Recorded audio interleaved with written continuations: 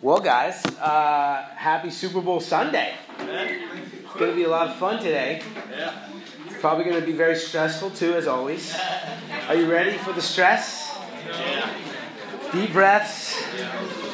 They always do this to us. Just enjoy the competitiveness. I just want to say first that just a couple things. We do have, let me see here, I just want to go back here. Yep. We have, for all the marrieds out there, I just want to encourage us with this, just to sign up, if you can, this week for our Marriage Enrichment Retreat, which is March 1st through 3rd. And I'm really hoping that we can bring a lot of our friends that are married as well. It's going to be an awesome time. It's right here in Portland. I've been to maybe 15 of these marriage enrichment, and I've really taken away something every time that's really helped my marriage. To my beautiful wife, she's flat awesome. She's awesome. But we definitely need help. You know, we grew up in households that got divorced, and it's not like we had an amazing example of what it meant to kind of go the whole way, in a marriage. And I'm really confident from just the help we've gotten in the church, honestly, and all the ways that, we've been helped and encouraged through the fellowship, but also through a lot of these retreats.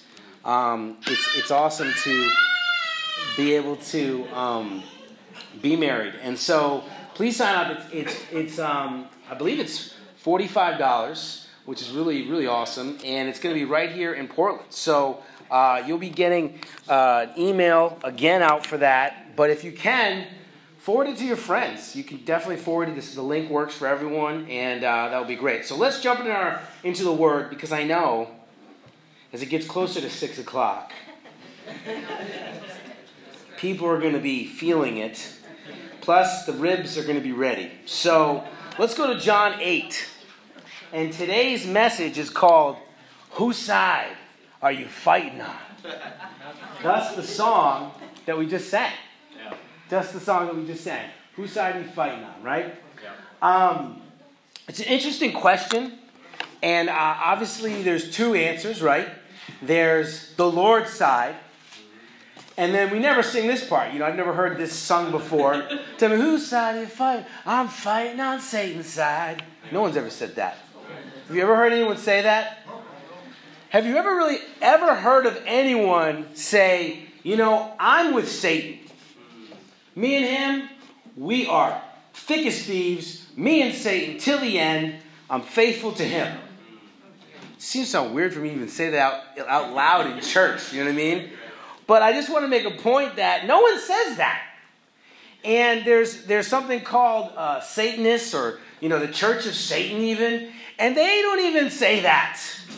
They basically don't even believe, they have an atheistic kind of faith. They're kind of going against the modern Christian world. Yeah. And so even the Satanists, those that are part of the Church of Satan, they never say, hey, I'm fighting on Satan's side. No one ever says that. Why? Why don't we say that? Why don't people say, you know what, that God, he's okay. But man, Satan, he's awesome. Yeah. Why don't people say that? Can we get some participation now? What do we think? Today's going to be a little interesting time. Anyone want to raise their hand? Just say it. Everybody knows he's the bad guy. Everyone knows he's the bad guy. And here, what's another reason? What's another reason why we're not on Satan's side? Well, initially, most people want God in their lives. They want some kind of order. They don't want disorder. Yeah. Yeah. It's the losing side that wants to be on the winning team. Yes. All those answers are great, but I really like Harutakis' answer.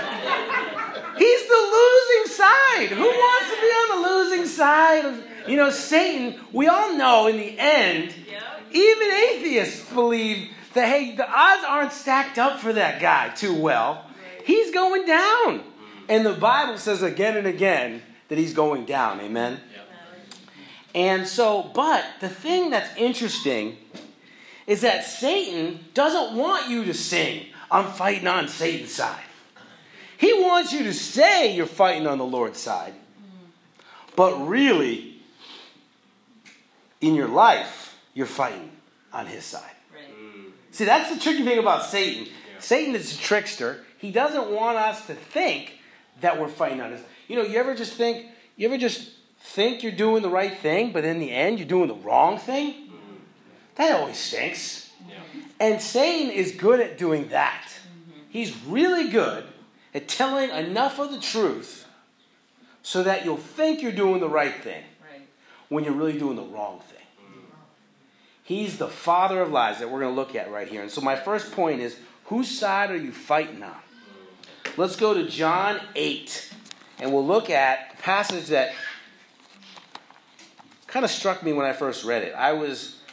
Didn't grow up in church. I was a 18-year-old. They told me to read the book of John. I started doing that. And I was really liking the book of John. Let me just confess, I didn't read it every day like they asked you to.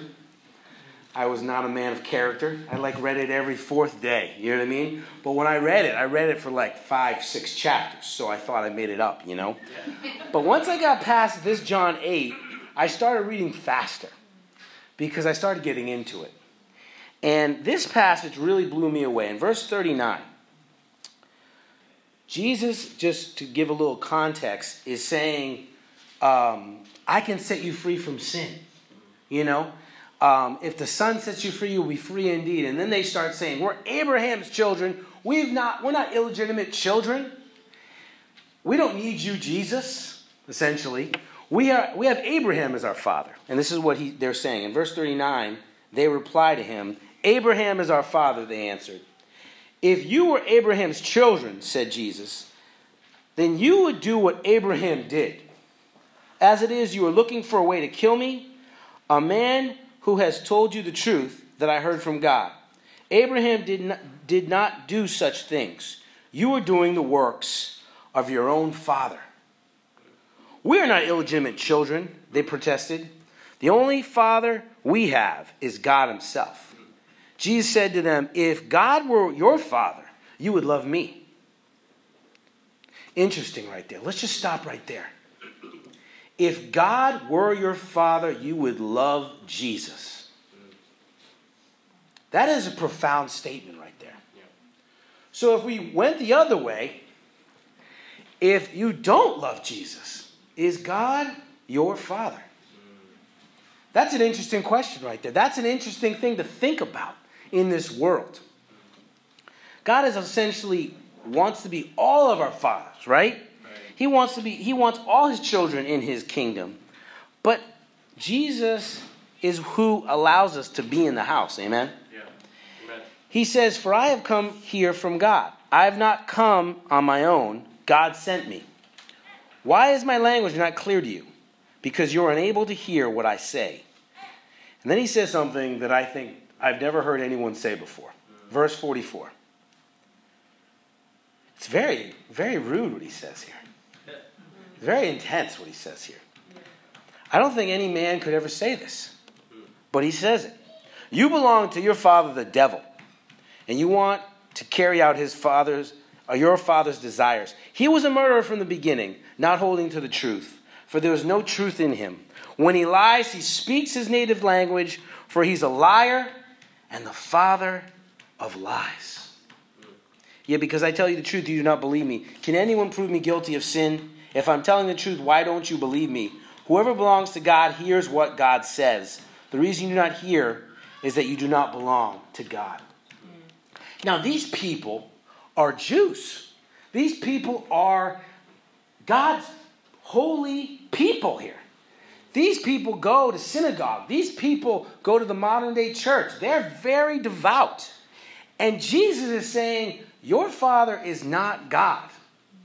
It's Satan. Tell me, whose side are you fighting on? It's very sobering to think about this for a second, that these people thought, I'm on the right side. If they did that song in, Aramaic, or Hebrew, tell me, whose side are you fighting on? They would say, I'm fighting on Yahweh's side. But what does Jesus say? No, you're not. You're not fighting. You're not fighting on the right side. Well, why is this? It's because Satan is a tricky, deceitful angel masked around with the rest of his demons to try to get people to be fooled. He started in the Garden of Eden. Will you really die if you eat the fruit? I know why he doesn't want you to eat the fruit. He doesn't want you to eat the fruit because you'll be like him. He doesn't want you to be like him. Tell you a little truth, and then also lace it with lies. My first language, if you can believe it, is English. Sometimes people don't think so. But that's my first language, English, and so it kind of flows out of me, usually. And as a preacher, sometimes I feel like Moses, slow of speech. But it just flows out of me. What is Satan's language? His native language? Lies. Lies.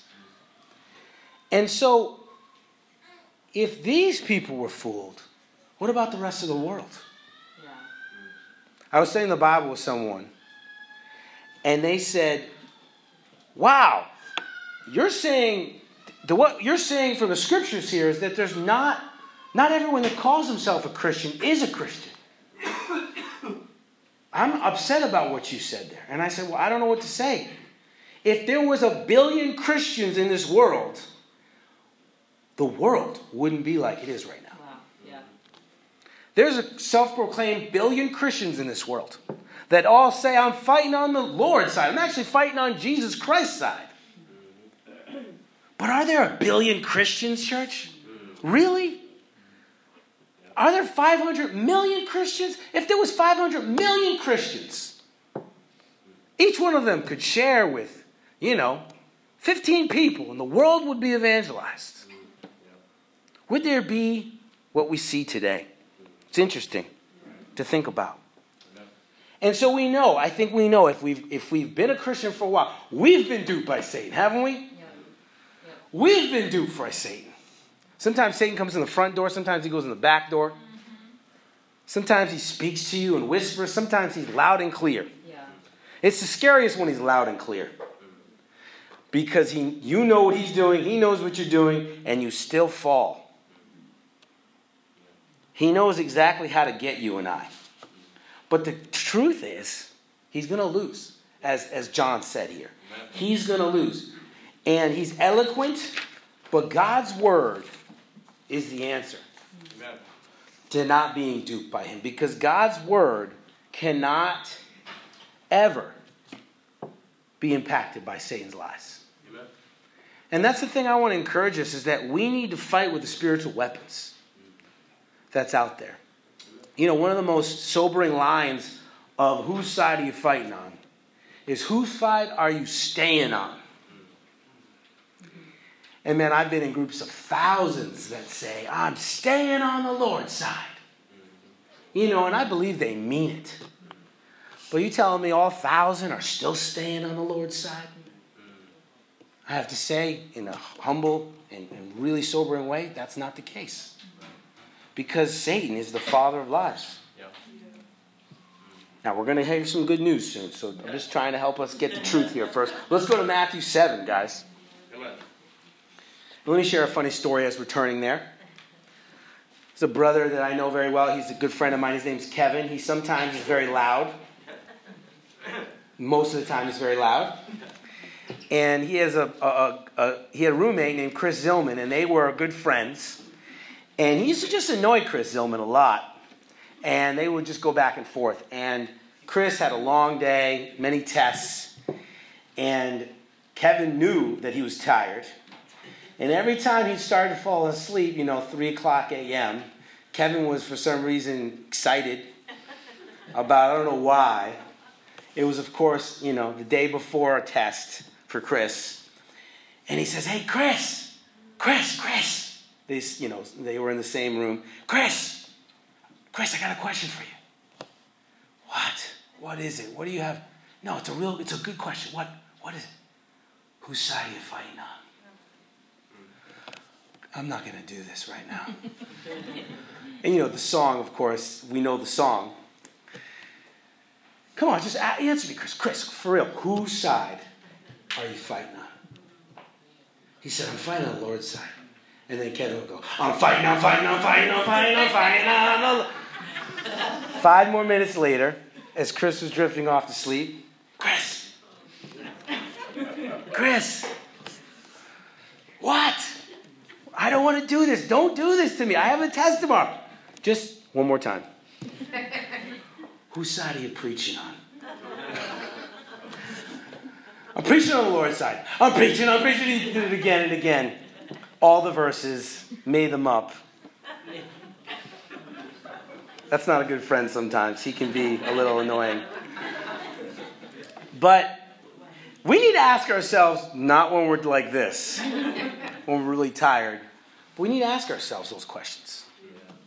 You know, if we see each other getting a little deceived, sometimes as Christians we can be fighting against God.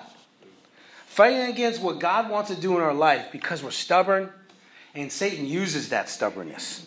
I know he does in my life. I've heard people say, Glenn, I have felt like you've gotten taken over, taken captive in that moment by Satan. That's a sobering thing to hear someone say to you, right? But 22-year-old as a Christian, that's what I am, isn't going to happen sometimes. Don't we need each other to ask that question of ourselves? And if it's our church, if this is my church and we are all the church, when we see us going the other way, we got to speak up, church. You know, this isn't a church that just says, oh, well, I do my thing and you do your thing. We're a family. And obviously we invite that. But sometimes we don't want to hear it, do we? And yet we need to hear it because we don't want to hear it in the end. Let's go to Matthew 7, guys. Matthew 7.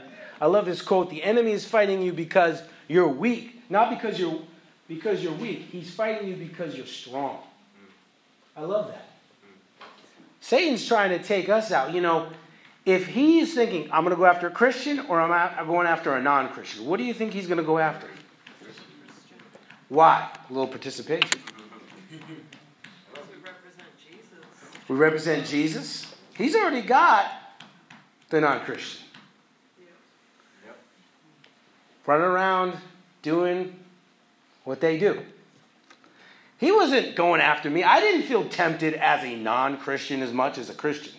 It's interesting. I became a Christian, and all this stuff came into my life that I was tempted with. But when I wasn't a Christian, he was like, keep on going, bro. You're doing great. So this is an interesting thing. The spiritual battle. It's something we can't see sometimes. And we're going to see a battle soon on the football field, aren't we? And there's a lot of strategy. They're talking about the Rams strategist, you know, the incredible young genius and the coach from the Rams. And then we got the old, you know, tried and true Belichick genius. And they're just going to do all these plays at each other and switch it around.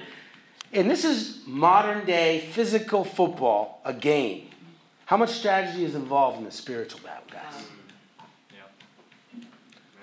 Are they talking about you and I? Are the demons talking about us? They are. They're talking about you. They're talking about me. They're talking about my kids. They're talking about your kids. They're talking about your marriage. They're talking about your family. Wow. Sobering. The angels are talking too, though. Amen? They're helping us. They're involved, very much so, in helping us. Have you ever felt strengthened and you don't know why? I felt that. You ever felt weakened and you don't know why? I just came from a great service. I just came from a great time with the bros, and why am I not feeling that great right now? There's a spiritual battle going on. We have to open our eyes. We have to be attuned. We have to be sensitive to the spiritual battle, church. If this is our church, we have to fight spiritually, not with the weapons of this world. Yeah. So we're going to go through a couple passages that are some sobering passages. And the first one is in Matthew 7, 21 through 23.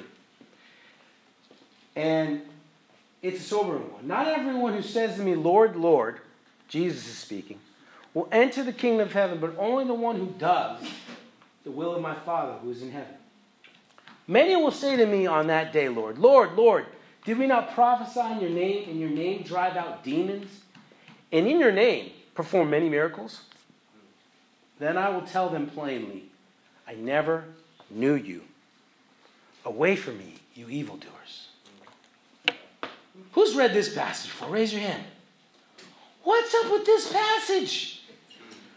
This is one of those passages where you're like, what about blessed is the peacemakers, Lord? This is how he ends the Sermon on the Mount. This is part of the Sermon on the Mount. You don't ever see this on like a bookmark. See what I'm saying? No one ever raises up Matthew 7:21 in a football game. This is one of those passages, it's sobering. We need to hear it though, don't we? First, this guy's calling Jesus Lord. So what does he believe about Jesus? He believes he's Lord. Have you ever drove out demons before? I mean, maybe I have, but it's not like something I purposely am doing. Driving out demons. Or performing many miracles. Did Jesus say, no, you didn't? You never did any of that. Liar. No. He said, I never knew you. I never knew you. We have to know Jesus. We have to live like Jesus if we're going to know him. And so what's the crux of the matter? I put it in red for you guys. No cheating. It's the one who does the will of my Father who's in heaven. How are we supposed to know the will of the Father? By the Word of God. I want to encourage us as Christians and even those that are visiting today, get in the Bible with others. Get to understand what is the will of God. There are so many people that go to church, so many people that say, Lord, Lord. But if you say, where in the Bible does it say this? They don't know. Show me a passage on salvation. Show me a passage which assures your salvation in the Lord. I didn't know the Bible at all. And I've been to church several times growing up. They remember saying, hey, turn your Bible to John 1, verse 1. And I didn't know what they said. I couldn't even turn to John. They had explained to me that the big numbers was the chapters. And the small numbers were the verses. Most people don't know their Bibles. They don't know it. It's kind of sobering to say that this is what's going to help us know God's will. But there are many that don't know it. And so as a Christian, I want to encourage you to share God's word with people. Share the Father's will with people. Get their noses in it. Why do we study the Bible, people? Because we know that only those that do the will of the Father are going to make it. Being religious isn't what God cares about. You ever hear someone who's really religious? It's an interesting thing. It's hard to tell. And what I mean by religious is someone who, they're saying all these things on the outside, but in their inner life, they're having a hard time. Maybe there's a lot of sincerity in there, but they just don't know how to live it. It's difficult. We need to be aware of it. You know, I'm thinking about the fact that when I was an 18-year-old kid studying the Bible, I was so ignorant of God's Word. Someone said, do you know the next study we're going to do is called Light and Darkness? It's going to help you understand how to assure yourself that you know you're going to heaven. And I said, I never thought you could even know that. You can know you're going to heaven? Like 100% guaranteed know that? Let's do that study right now. Well, it's getting late, Glenn. I was so excited that I could know this. So many people. No, I asked an older lady one time who'd been to church all her life. So, are you confident that you're going to go to heaven? And she said, no. She was like 80 years old. I said, what do you mean no? Who can ever know that they're going to go to heaven? I was shocked that this woman, I said, how long have you been going to church? I've been going to church 60 years. That's a sad thing to say, isn't it? Do you think God wants that? God doesn't want any surprises on Judgment Day. Amen. And how we're not going to have surprises? By getting people in the Word, by us getting in God's Word. Amen. 2 Corinthians chapter 11. For such people are false apostles, deceitful workers, masquerading as apostles of Christ. No wonder, for Satan himself masquerades as an angel of light. Isn't that crazy? Like if Satan met you, he would be so beautiful. You don't think he'd be looking like a red? Do you really think he looks like a red guy with a pitchfork? He is smooth as silk. Right. You don't get a third of heaven to go with you. Hey, let's fight against God. That's a great idea. Let's go, Lucifer. I mean, you have to really be a slick talker. I don't even know what happened to those angels long ago. Let's just put a pin in that for a second. But are you kidding me? Right. Let's take on God. These angels are like, yeah, let's do it. I don't know if it went down like that. Maybe I'm simplifying it. But man, that was a tough moment for them. What are we going to do? If this is our church, we have to be Bereans. We've seen this passage before, right? Now the Bereans were of more noble character than the Thessalonica. For they received the message of great eagerness and examined the scriptures every day to see if what Paul said was true. Don't trust what I say. Don't trust what anyone says. I'm going to be on my face with you on Judgment Day, just wanting to get in. They say, Glenn. I'll say, oh my goodness. Well done. I'm going to be excited. I can't help you. No one can help you. You have to stand alone before God. Amen? Amen. And be that Berean. Be that Berean. We have to challenge other people to be Bereans. You know, we have to realize that these people were more noble because even Paul the Apostle, who was an amazing apostle, I'd believe what he said. The guy used to kill Christians, now he doesn't. That's pretty cool.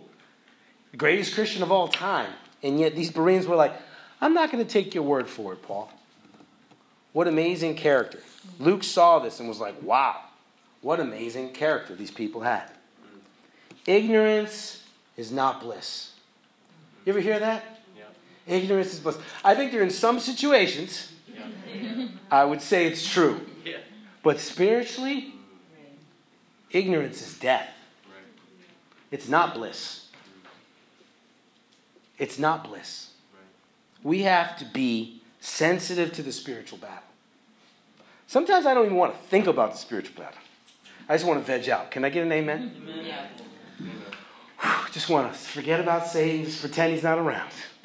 Just forget about all this spiritual intensity thing. And you know what? God has this, and we're going to hear about how we can be at peace with the spiritual battle in this next point as we end. But the truth is, we can't be ignorant. We cannot be unaware of Satan's schemes. Are you aware? Do you see the spiritual battle? If this is going to be our church, we have to say, I'm fighting on the Lord's side, and I see the spiritual battle. Amen? Amen. All right, let's talk about the second thing. Guaranteed victory. Amen. Pull up, Glenn. Pull up. You know, there's many songs. One of them, Rage Against the Machine. Amen. Some crazy music right there. One of the songs is Know Your Enemy. And we just heard about that. We have to know our enemy.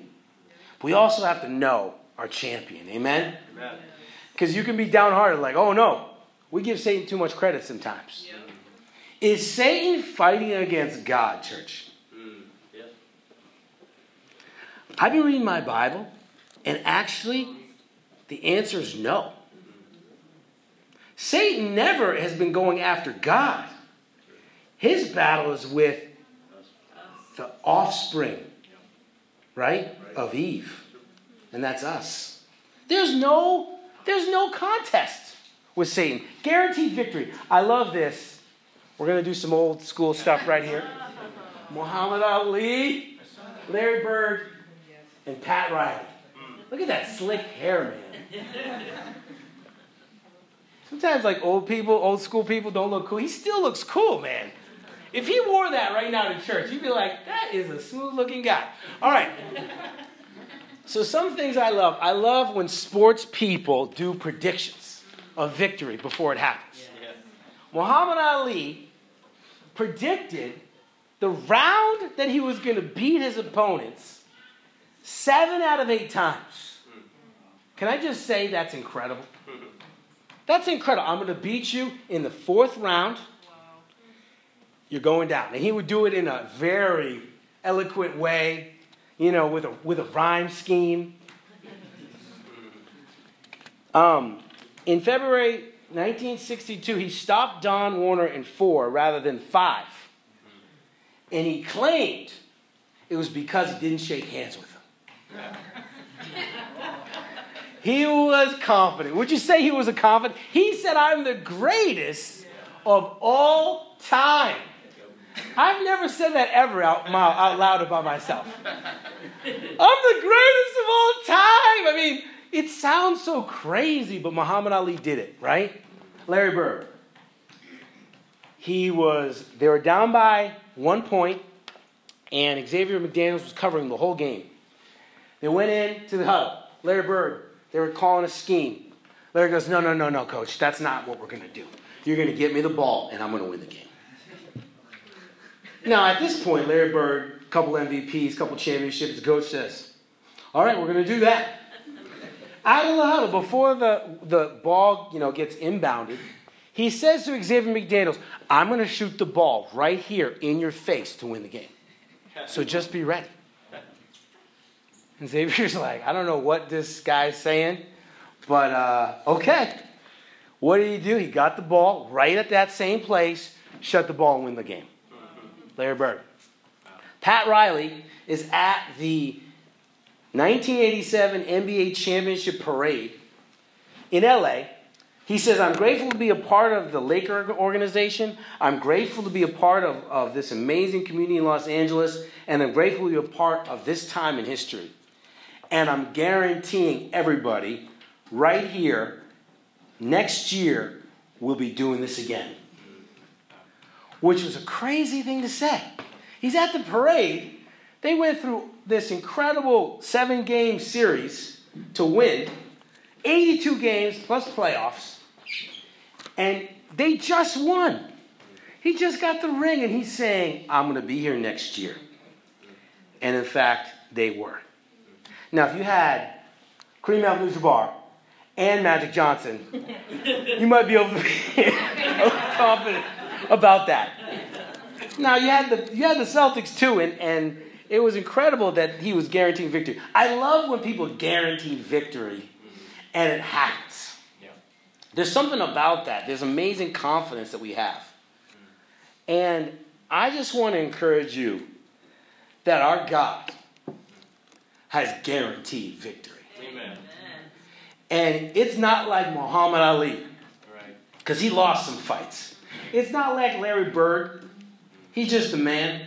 And certainly Pat Riley. You know who's got the best team? God does. Amen. Father, Son, Holy Spirit. He don't even need the angels. He don't even need the angels, guys. I don't even know why he has angels. I don't think he needs them. I think he actually just wants to love more beings. And so that's why he has angels. It's amazing. Let's look at some amazing passages on the incredible thing. Well, first thing, I love Gamaliel. He's against Christianity. The disciples are preaching God's word in Acts 5. They want to kill the Christians. And Gamaliel just stands up in all his wisdom and says, let them go. For if their purpose or activities of human order, it will fail. But if it's from God, you will not be able to stop these men. You will only find yourselves fighting against God. And they let them go. these fishermen that had no power in the community except the power that Jesus gave them. Now, I want you to think about the fact that you have the same Holy Spirit that these disciples had. And if you were in that room, Gamaliel would say the same thing about you. You will not be able to stop Jesse Fowler. You only find yourself fighting against God. If you're on God's side, you're guaranteed victory. And that's why I want to be on God's side. That's why you need to be on God's side. And I'm not just talking about in the end. In life, you are guaranteed victory. Amen. In this life, nothing can stop you. Satan can't stop you. The world can't stop you. You're unstoppable if God is with you. So encouraging, isn't it? Amen. I have to confess, I don't feel like that sometimes. Like last week, I was sick, and I was like, I'm so weak. I can't do anything. I'm not getting anything done this whole week. My family's been sick for like 3 weeks. Now my boys are getting sick, and I'm just like, I need some Gamaliel. Yeah. I need him to say, you can't stop Glenn, even if he is sick. You only fight against God. Look at this passage. The God of peace will soon crush Satan under your feet. Now, this is the best trash talk in the history of trash talking. Amen. I'm going to take the sinner that you've been messing with this whole time, and I'm going to be so powerful that he's going to stomp on your head at the end. She is going to stomp on your face in the end. And remember when I prophesied it in Genesis 3? Remember when I told you, snake, before I did this whole thing, that's what I was going to do? And that's what Paul said, the God of peace. I love that. And you know what the funny thing is? God's not going to do anything.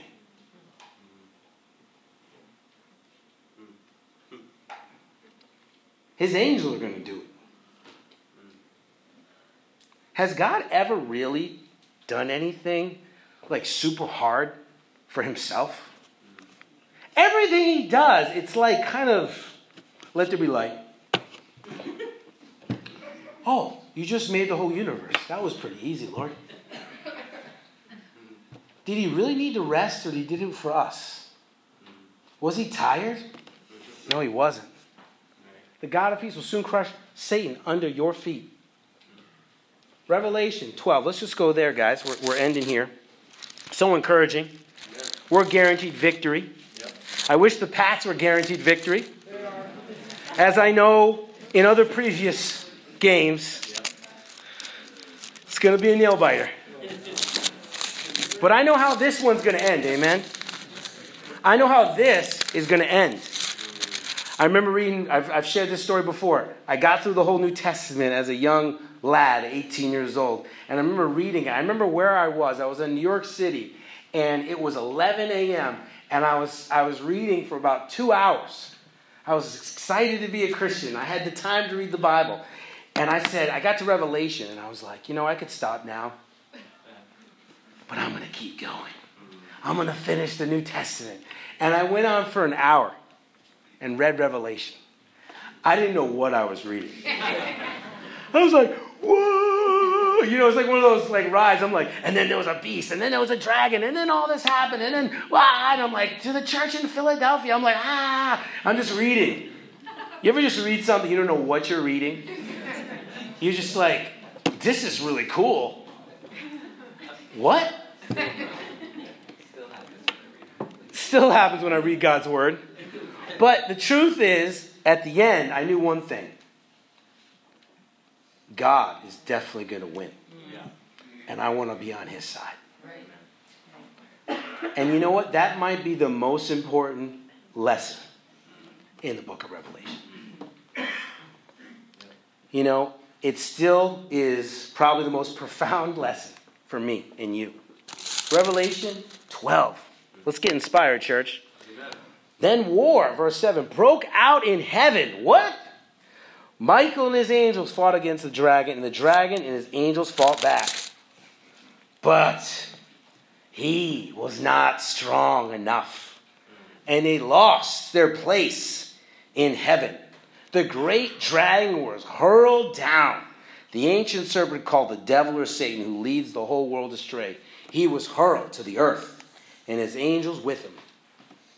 And then a loud voice in heaven says, now have come the salvation and power and the kingdom of our God and the authority of his Messiah. For the accuser of our brothers and sisters, who accuses them before our God day and night, has been hurled down.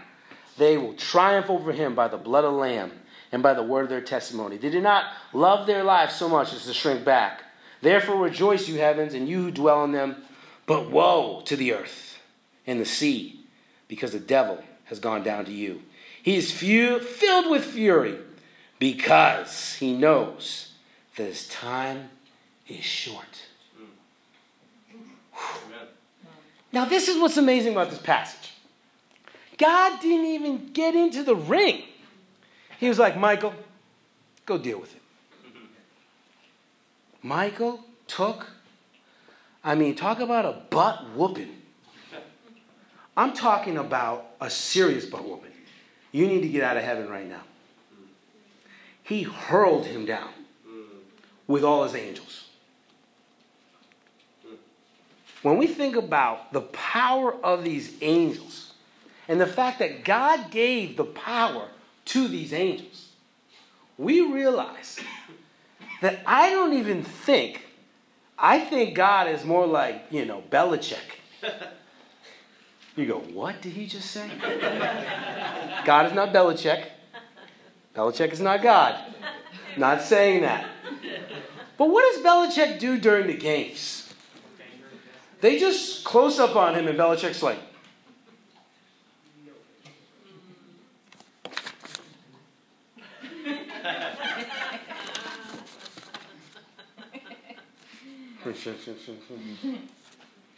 have you seen Belichick ever get excited? He's just kind of like very stoic, so chill. Really boring to look at. You go close up on Belichick, they got an interception. Close up on Belichick, they got a touchdown. Belichick, how do you feel about winning? Played a good game. Now, I think God has a lot more joy than Belichick. But God doesn't do much. I don't think he really has to do much. Because he's so powerful, he's already given the power to the angels to do everything he needs them to do on Judgment Day. And he gave the authority to Christ. And I'm not saying that God is not powerful. I'm saying he's so powerful that he doesn't have to do anything and he can still win. That's our God. Amen? Amen. Now, he get up on that cross for us, and that's why he won. Amen. He won as a man and as God. That's pretty awesome. Let's go to the next passage here. Whoa. And the devil who deceived them was thrown into the lake of the burning sulfur, where the beast and the false prophets have been thrown. They will be tormented day and night forever and ever. See, this is what John Heritakis was trying to say right here.